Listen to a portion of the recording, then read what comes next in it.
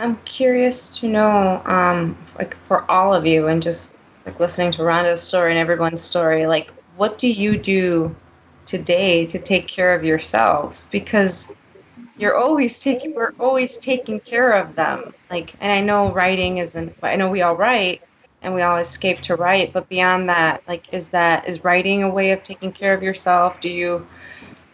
I know we none of us have a lot of time in a day because we're always taking care of them, but are you taking care of yourself? And if so, how?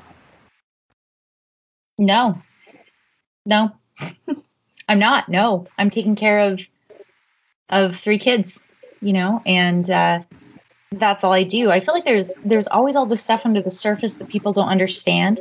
Like, my son just turned 18, right? A month ago. And he's very, very young emotionally. He still calls, mommy. He still calls daddy, but he's legally an adult now. And so I feel like all of my time is making sure that he's not doing something he could get arrested for as an adult, or things like our neighbor keeps wanting to send her daughter over to play with my daughter. And number one, we're not having anybody in the house because, the whole pandemic, and my children are fragile. And I finally had to sit my neighbor down and say, listen, I've said no, your daughter can't come over. You don't understand. Let me explain why. When my son goes to the bathroom, sometimes he will just walk to the bathroom and start taking his clothes off on the way to the bathroom, right? And we've told him, but he just doesn't understand privacy. He doesn't understand you need to close the bathroom door first. If your daughter's there and my son takes his clothes down in front of her, that's going to be traumatizing for all of us. I'm not going to put my son in that position. I'm not going to put your daughter in that position. Please do not send your daughter over. When I feel like I should just be able to say, no, please don't send your daughter over.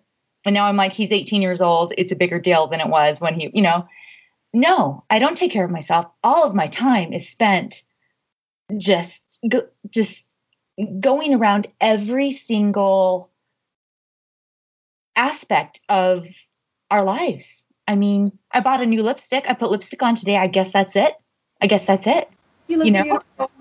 Thank you.